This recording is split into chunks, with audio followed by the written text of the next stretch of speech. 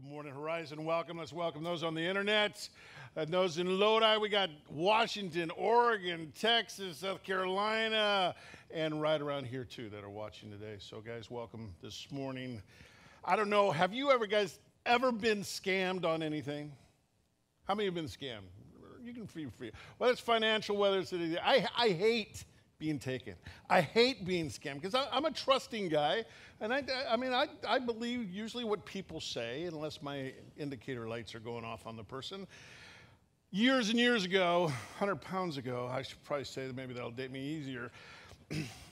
There was a fair that my wife and I were at, and they had what's called a Jacob's ladder. Have you ever seen a Jacob's ladder? It's a ladder, just wood, ropes, angled, pivots, spins, and you got to have perfect balance basically to get up this ladder. And so I took the challenge of this ladder. The thing is, I had one in my backyard. I know how to climb a Jacob's ladder, frontwards, backwards, every which way. I'm a big guy. I got good balance, all right? And so the whole thing is that you have to be able to counterbalance your weight as you go up. And the ones at the fair are set up, not too many people can climb these things. It's fast spin, it's longer than normal. And I got on there, I said, I'm gonna do this. I do it in my backyard all the time. And so I get halfway up and I flip and I go, okay, I know how to do it now. And I get back down, I pay my money, and I get to the top. You're supposed to ring the bell. I ring the bell, came down, all right, give the people clapping. And they said, sorry, you have to ring the bell twice, it says, to win. I mean, I was a little pissed off at that point in time. And so I paid my money again, climbed up the ladder, flipped the switch, but left it on. And I just came back down. Give me my prize. Of course, he had to climb up there and turn the thing on. People said, give his prize, give his prize. I hate being taken. And, just ring it twice type thing. Okay, I get it. Whether it's stuff like that at fairs where you're just kind of scammed or maybe financially. You ever heard of a Ponzi scheme? Yeah, Ponzi, I did some research on it. It was developed by, the name came from Charles Ponzi. He was an Italian guy in the 1920s who promised he could double your money in 90 days. And this is where this Ponzi scheme came from. The biggest Ponzi scheme was from that guy in the middle, Madoff, who $65 billion. $65 billion. For 20 years, he was tucking it away, making promises, paying these guys, not paying these guys, and he got 150 years in prison. Longest sentence that you could have, and he died in prison, and I don't think was not a lot of tears, especially from the people that he ripped off of $65 billion. To be taken, nothing to show for it. And today's passage is really talking about a spiritual Ponzi scheme. I mean, some of you, there's pictures out here. Let's see, there's one right there that, people, I'm brave. Ted's sitting next to one, John's sitting next to one. Did that one get taken? Nah, they got moved, but it's sitting over there, the wolves in sheep's clothing. All right, normally people don't want to sit next to those, and that one moved already several times. No one wanted to be next to it but we're warned in Scripture that in every congregation, there are wolves in sheep's clothing. Now, they usually come to the second service, so you guys are usually safe, and that's why I put pictures up instead. Because that's what Peter is addressing in chapter 2. So far, we've discussed this, that there's a divine supernatural work of God that has taken place in our soul. We said God is faithful. He gives us everything we need to accomplish the task that he has put for us, and that we get to participate with God's plan for the redemption of man. We said that our salvation is perfect and complete, but we need to pursue our faith. We need to grow in our faith. And last week we talked about the only absolute, infallible, inerrant, reliable source of truth is the Bible. Now, for some of you, when you watch that video, didn't we see that last week? Yes, but remember last week he says, I'm going to remind you, I'm going to bring it up to remembrance. That's why let's make sure that we understand the importance of the Word of God, because it's really going to be important when we get into chapter 2 here. So if you have your Bible, smartphone devices, go to 2 Peter 2, start in verse 1. We're going to cover a whole 3 verses this morning.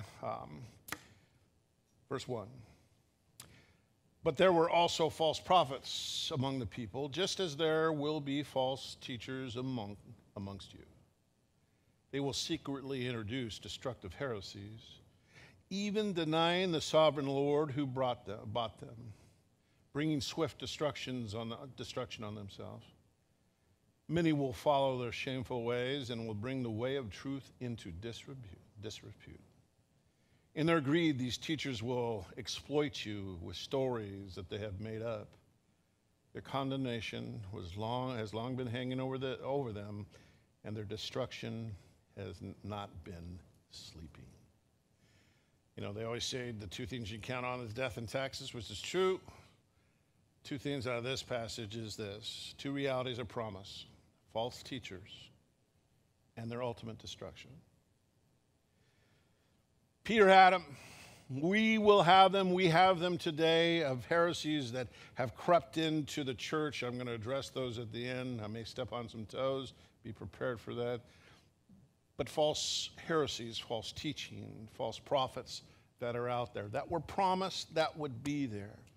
That's why Paul says, I'm going to leave you, but there will be savage wolves among you, wolves in sheep's clothing, who will try to steal you away from the truth.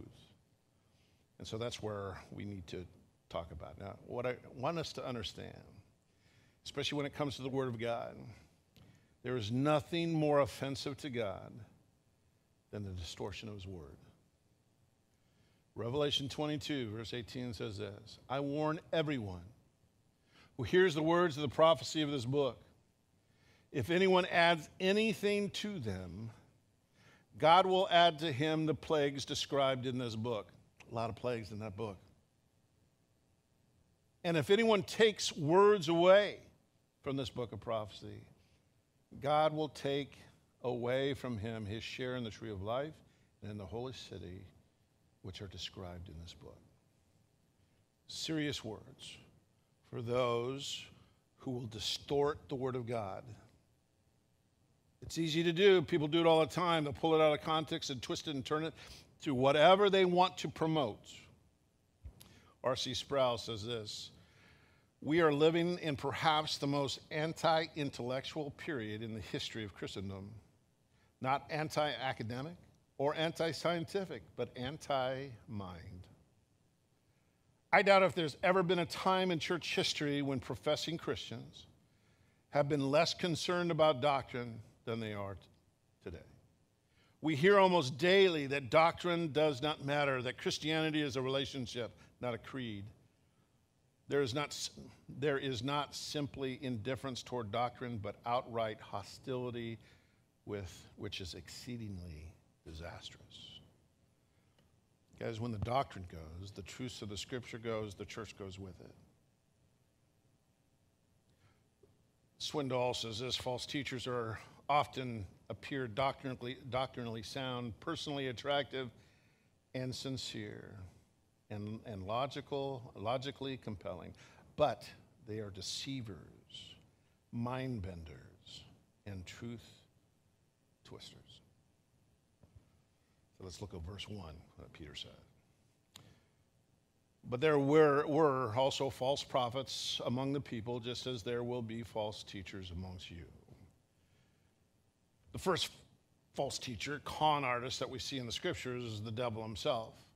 It started with Adam and Eve, and that lie he told them there is the lie that we still hear today, and sometimes in many churches. 2 Corinthians 11:3 says, but I am afraid that just as Eve was deceived by the serpent's cunning, your minds may somehow be led astray from your sincere and pure devotion to Christ. Verse 13 says, for such men are false apostles, deceitful workmen, masquerading as apostles of Christ. And no wonder, for Satan himself masquerades as an angel of light. The devil, the father of lies. The devil who continually will send in false prophets within the church. They'll have false prophets outside the church because that's his job. And from Moses, when Moses talked about the false prophets, he talked about them. He said, guys, these people need to be killed. That was the law. There's a false prophet that says something about God, stone him. Jesus predicted that there will be false prophets. The apostles over and over and over again continue to say, guys, there are false prophets within the church. They're always going to be there. From Old Testament to New Testament, it's unmistakably how God does not tolerate false prophets. But the church seems to tolerate them today. If someone comes on and if they just say they're a Christian, then they're accepted regardless of what they're teaching. And unfortunately, within the church, and I use this church as a whole, and us, we are somewhat ignorant of what the scriptures say, and so there's no way to challenge. We don't know how, because what they sound, it sounds biblical, but it's not. And all of a sudden, when those doctrines, when those biblical teachings come into being attacked, we don't know how to defend them because we're not too sure of them ourselves. That's why on your notes, there are a lot of notes. I mean, it's front and back, but on the back, I just printed there that these are the beliefs of our church. You can find this on our website too, but this is what we believe as a church, and it's important to understand these are the things that are not negotiable. Not negotiable. Now, we may debate and say, well, how do we do communion? Because, sometimes it's crackers, you got wine, you got water, sometimes it's rip and dip, sometimes it's this, sometimes it's that. We can kind of just have conversation about that. But there's some things within the scripture that are non-negotiable. John MacArthur says this: false teachers arise when the church begins to emphasize the worldly culture around it. God-centered worship and preaching is replaced by man-centered antics and entertainment. A biblical emphasis on sin, repentance, and holiness is replaced by an emphasis on self-esteem and help needs, where more is talked about how you doing rather than what the scripture says how we should be living. Verse 1 goes on to say, but there were also false prophets among the people, just as there will be false teachers among you. They will secretly introduce destructive heresies. This word secretly means camouflaged. Kind of like what you do when you go fishing. You camouflage the hook. You use every fisherman that I know has a huge tackle box of different things and different, this is for this and this is for this, and what's the sunlight like, what's the water, all that. They have a different lure for all of them, but embedded in all of them is what? A hook. And that's what these guys do. They will secretly camouflage this teaching, and they'll wrap something that sounds truthful, that might even be partly truthful. Warren Wiersbe says this: the false teachers use our vocabulary, but they use a different dictionary. The words don't mean the same things. They may say Jesus Christ, but it's not the same Jesus Christ that I believe in. They may say the Bible's inspired, but it's not what I believe how the Bible's inspired. And so they secretly put these in, these destructive heresies, verse 1 says. It will secretly introduce destructive heresies. This word destructive literally means disastrous eternal consequences. Because, guys, if people are believing this teaching and not the true teaching of the gospel, they're sucked away, and it's disastrous for them because they don't know the true gospel. They don't know the true Jesus and who he is. Their teaching is lethal but subtle. And these destructive heresies, they deny the sovereign Lord who bought them. And here's the deal, guys. It's not that they're not denying that there was a dude named Jesus that lived here 2,000 years ago. They're not denying that, he said some good things, but that's their dictionary. Their words mean different things. Sin is simply, you haven't really actualized your full human potential yet. Salvation might be a self-actualization of who are you? Who are you? Because God wants the best for you right now, your best life right now. Scripture's inspired, but just like a poet is inspired, it's not the Word of God. Salvation becomes universal. Oh, we believe in salvation because everyone's going to be there. Everyone. It doesn't matter. You're going to get there eventually.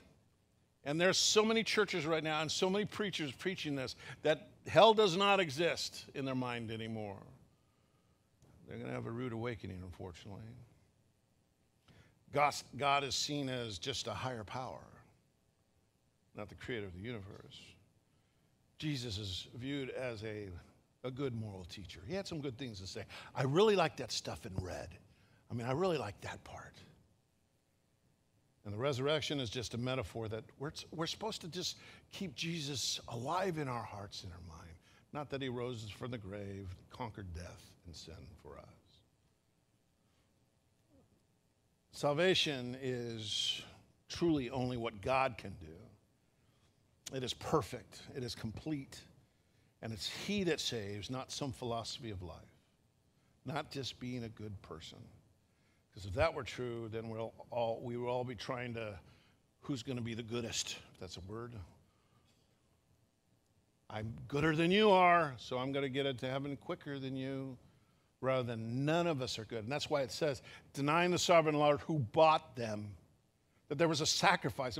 We do this communion as a reminder of the cost that it took the death of Jesus Christ on the cross to take away my sin, and upon believing in that, repenting of my sin, he bought me. I've been purchased by him. And they deny that. You can get there on your own if you just work hard enough. And the promise is bringing swift destruction on themselves.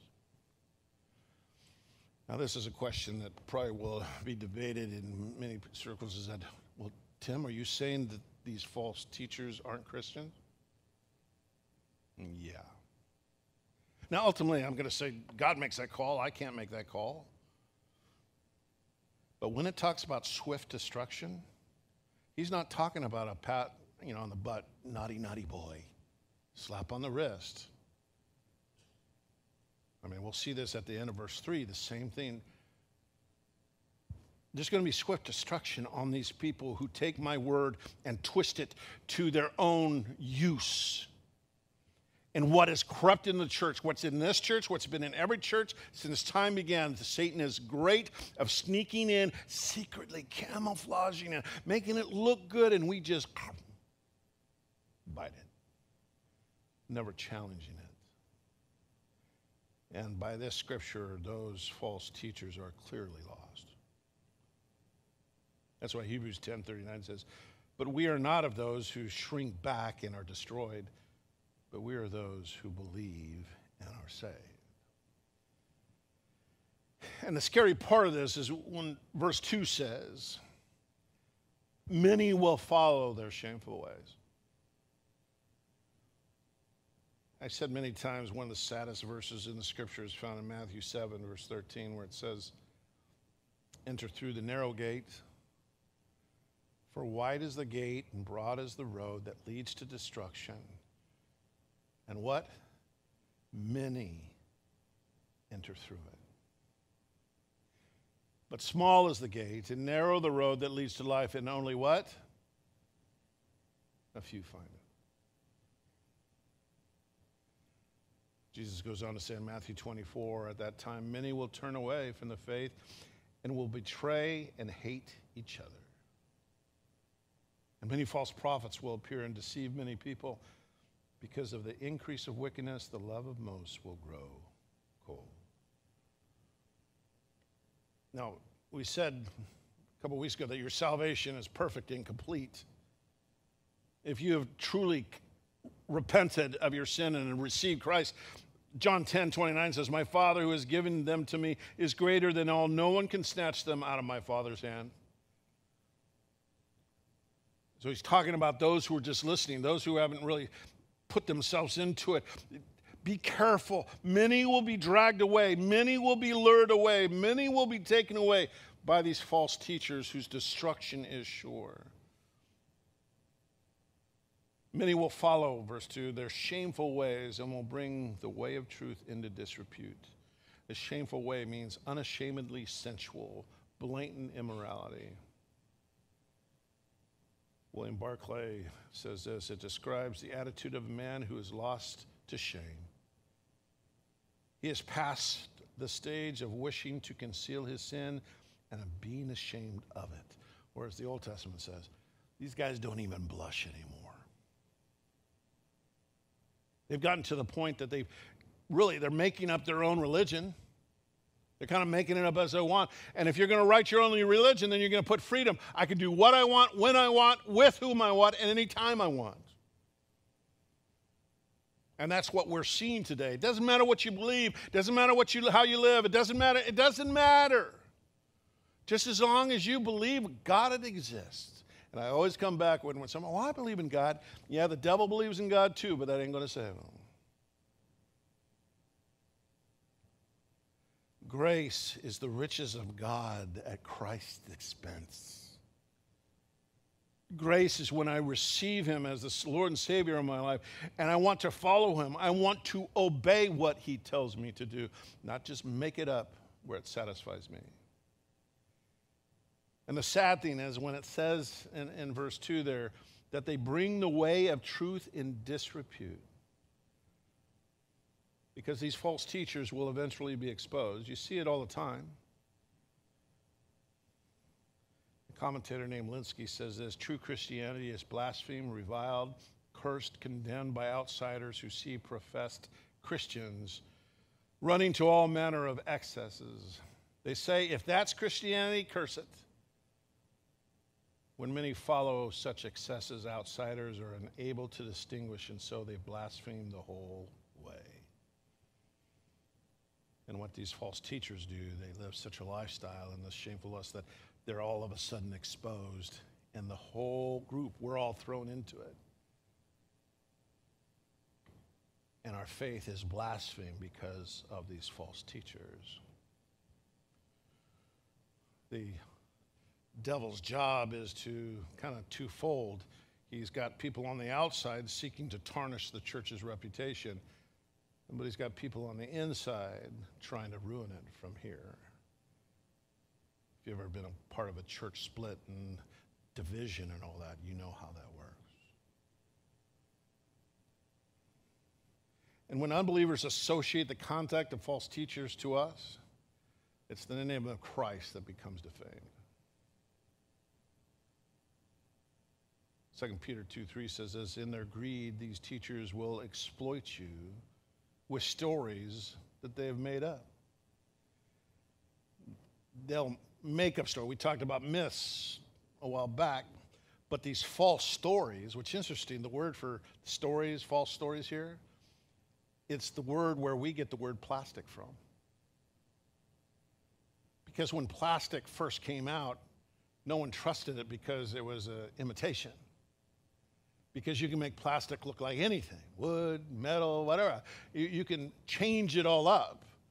I mean, today, I don't know, imagine a world without plastic, but in this time, plastic meant something that was false, that couldn't be trusted, fabricated, counterfeit.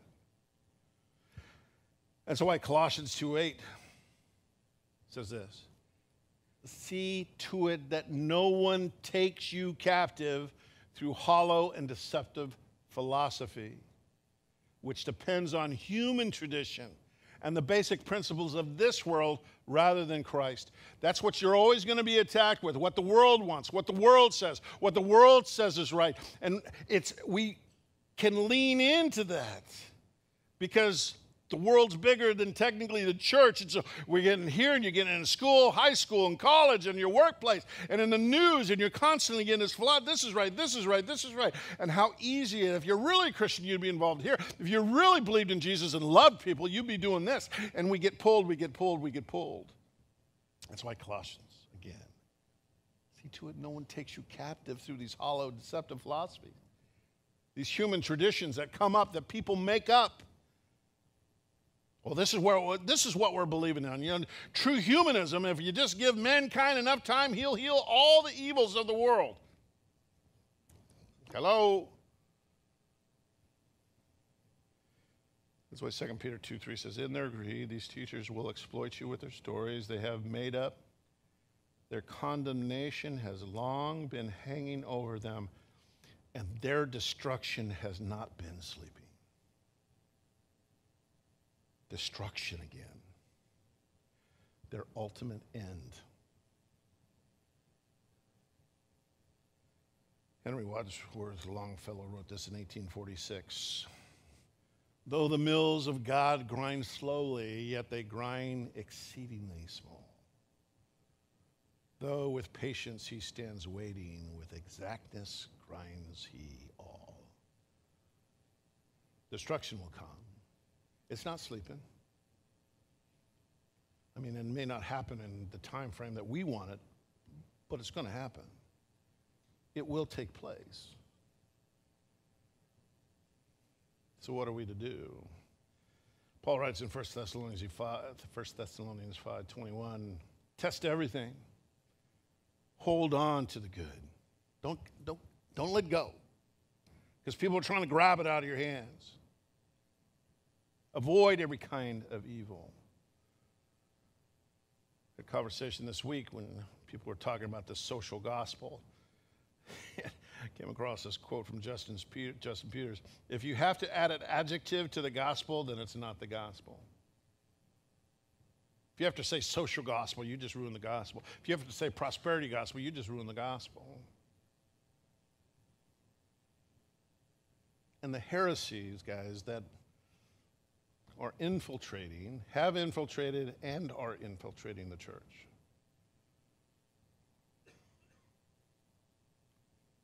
Let me name a few. That you can speak things into existence.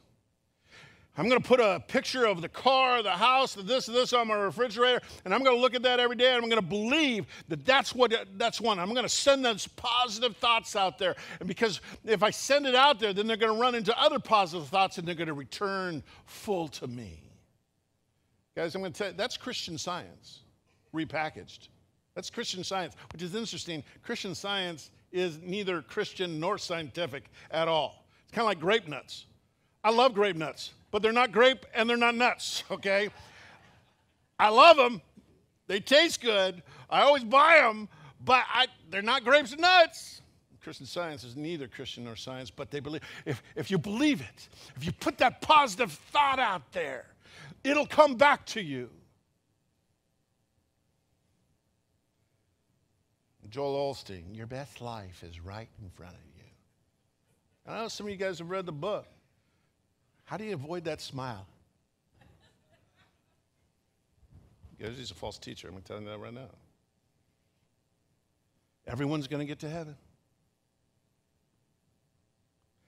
Guys, these are things that I've heard them say. I listen to a lot of preachers. God commands you to be healthy. That's what Joyce Myers will say over and over and over and over again. Don't touch Joyce Myers. I mean, God, if you're really following Jesus, you'll be healthy. We all know people who are sick right now.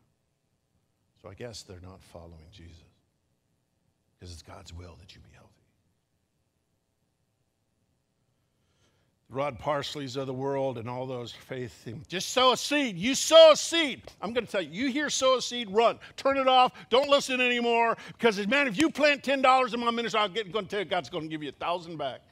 Does that sound like a Ponzi scheme or what? It's not how it works. It's not that God doesn't bless.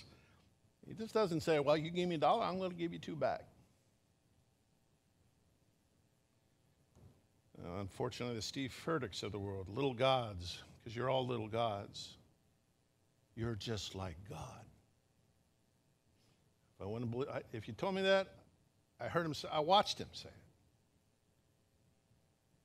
it. In context, I watched him say it. Man, that sounds like what Satan told Adam and Eve from the very beginning. Jesus is not the only begotten God. You'll hear that from Mr. Johnson up there at Bethel.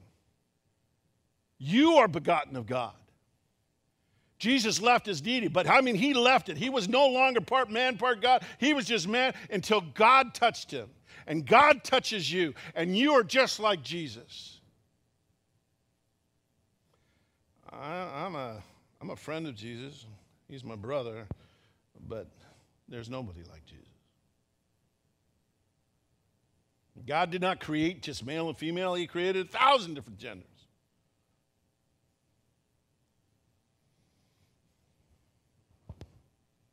Here where I might get cut off. Critical race theory, CRT, that's been taught on our college campuses for eons, but now hitting the high school campuses, and if you watch any news, you see different school boards being brought up because they're allowing CRT. And basically CRT is this, guys. I've read books. I just finished my 3rd book on this subject. I'm in the middle of a 4th book. My ears bleed sometimes when I'm reading it, but it's so good. I'm just trying to understand and get my hands wrapped around this. But this is basically Marxism, communism repackaged. If you don't believe it, start doing research. I'll give you the books for you to read. But it's talking about where there are oppressors and there are the oppressed. And guess who the oppressor is? Me. The white evangelical male. Sorry, females, you get wrapped up into that too. And I'm tired of being told, well, you're a racist because you're white. You can call me a lot of things. Racist isn't one of them, but their whole teaching is based on, I was born a racist. And that little babies in there all have racist knapsacks. They're invisible. They just don't know they have them yet. And I'm going to tell you something. It goes against what the Bible says. One, the Bible says there's only one race, guys. There's only one race. We all have the same blood. I don't care what color you are. We are the race of Adam. And now we have different colors represented, but it's all the same color. Some of you just have more melanin than others. And some of you who are darker than others have more melanin. Don't pride up. See, God loves me more. He gave me more melanin than you did. But see, that's what we need to separate people by the races. Guys, race is a human philosophy. It's a human construct that we just take it in because you say it enough times, it's got to be true. I'm not going to repent of who God created me to be, nor should anyone, a person of color, repent of that. It goes against what the Scripture says. I need to repent of all my ancestors' sins that go, how far back do I got to go? And how far back are you going to go? My Bible tells me my sins have been forgiven and forgotten. They're not held against me, and I'm not going to allow you to hold them against me because they don't exist anymore. I've been forgiven by the blood of Jesus Christ. The intersectionality that we got to divide people by all these, and again, it's separating people. Guys, my gospel says there's neither Jew nor Greek, slave or free, male or female. He's called us all to be one. I'm not going to allow this to come in. And there are churches, I'm telling you, churches are splitting over this. They're splitting over this. Over my dead body, like I said, Kevin has the right to shoot me in the head if I bring this stuff. Because why? It's back to Colossians 2:8. See to it that no one takes you captive through hollow and deceptive philosophies, which depends on human tradition and the basic principles of this world rather than on Christ. It's what Jesus said. It's what the Word of God says. That's the importance. That's the filter. That's what we got to get back to. That has to be the thing that we use, not how I'm feeling today. Okay, let me calm down. Charles Swindoll says this is what we need to do. 3 things. 1, stop. Refuse to plunge yourself in someone's particular teaching just because they talk real good. Or, man, that makes sense. I'm just going to swallow everything they say. Stop for a minute and look. Look at them. Look at their life. Look at their background. If you're new here, don't just trust what I'm saying. Check it out. Get your word out there. Follow me. Look at the notes. Now, there may be mistakes. Like in your notes, it says Revelation 2:22 verses 18, 19. There's no such thing as Revelation 2022, all right? My finger just got excited and put 3 2s rather than 2. I make mistakes all the time. But you need to check this out. Don't just believe it because the talking head up here said it. You need to engage and listen. Pay close attention to what your teacher says and how they say it. Just because it makes you feel good doesn't make it a truth. Because, guys, most of the time, truth will slap you in the face and punch you in the stomach. That's what truth does. John MacArthur preached a sermon last Sunday that got pulled down from YouTube. I had to dig to find it. They didn't even post it on their own website yet, as of a couple days ago. And when I finally found the clip that took him off, I kept waiting for what was the bombshell. Because he told a story of high school students that came to him and said, Dr. McConnell, we're entering college. What do we need to know entering college? And he says two things. There's two things that you have to survive college. One, a courage of conviction. You have to have a courage of conviction of what you believe in and why you believe it, because college will challenge that. And professors today aren't into it for debate. They're just, you just take my word or shut up. You need to have courage in conviction of what you believe in. Secondly, and this is what got him kicked off, critical thinking. Use your mind. Challenge the thought process. Ask questions. Do not take your brain, put it in a bag, and bury it for 4 years. God gave you a mind, use it. Do not just be sucked into this human philosophy and human way of thinking of what the world wants to present to you. You hold on to what the Word of God says. Yes, it'll be challenged. Yes, you will be challenged. It'll be a time in your life where it'll drive you to the Word of God like no other time. And I'm going to tell you, as a college student, I was challenged constantly, and I always brought them back to the Word. And then I was sucked into this thing by this guy, and I had to go back to my Bible and read it because it says in Luke 24, verse 13, this. And I just had to believe it. I didn't have a Bible. And that was the last time I didn't carry a Bible with me on campus as a student, because I went back to my dorm room. There's no Luke 24, verse 13. Doesn't even exist. I was so angry. I was so pissed off. Never again is that going to happen to me. Use your mind. Think. Do not put your brain away. Challenge. Study. Look. Dig in. Because here's the two realities are promised to us: false teachers and their ultimate destruction. I believe God's He's not sleeping in the judgment that He is going to bring upon those false teachers. I may not see it in my lifetime, but guaranteed it's going to take place. Guaranteed they're going to be here. Guaranteed there will always be wolves in sheep's clothing. I'm going to tell you, my job is to guide and feed the sheep, but I'll take out false shepherds. That's my job to protect as well, and your elder's job to protect. Do not be carried away by the slick tricks of people who call themselves Christians, and just because they say it doesn't mean it's true. Dig into what they're saying. Dig into what the scriptures say. Discover for yourself, because that word, it's a sword dividing between bone and marrow, right to the heart of things. But you got to be in the book to be able to do that. Father in heaven, thank you for this day.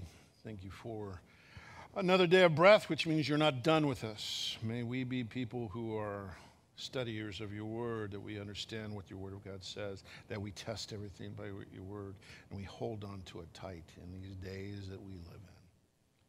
We pray this in Jesus' name. Amen. Thanks for tuning in to Horizon Community Church's podcast. Our hope and prayer is that wherever you are, you would be encouraged by this message and be equipped to face any challenges that come your way. More information about Horizon can be found at www.horizonweb.org.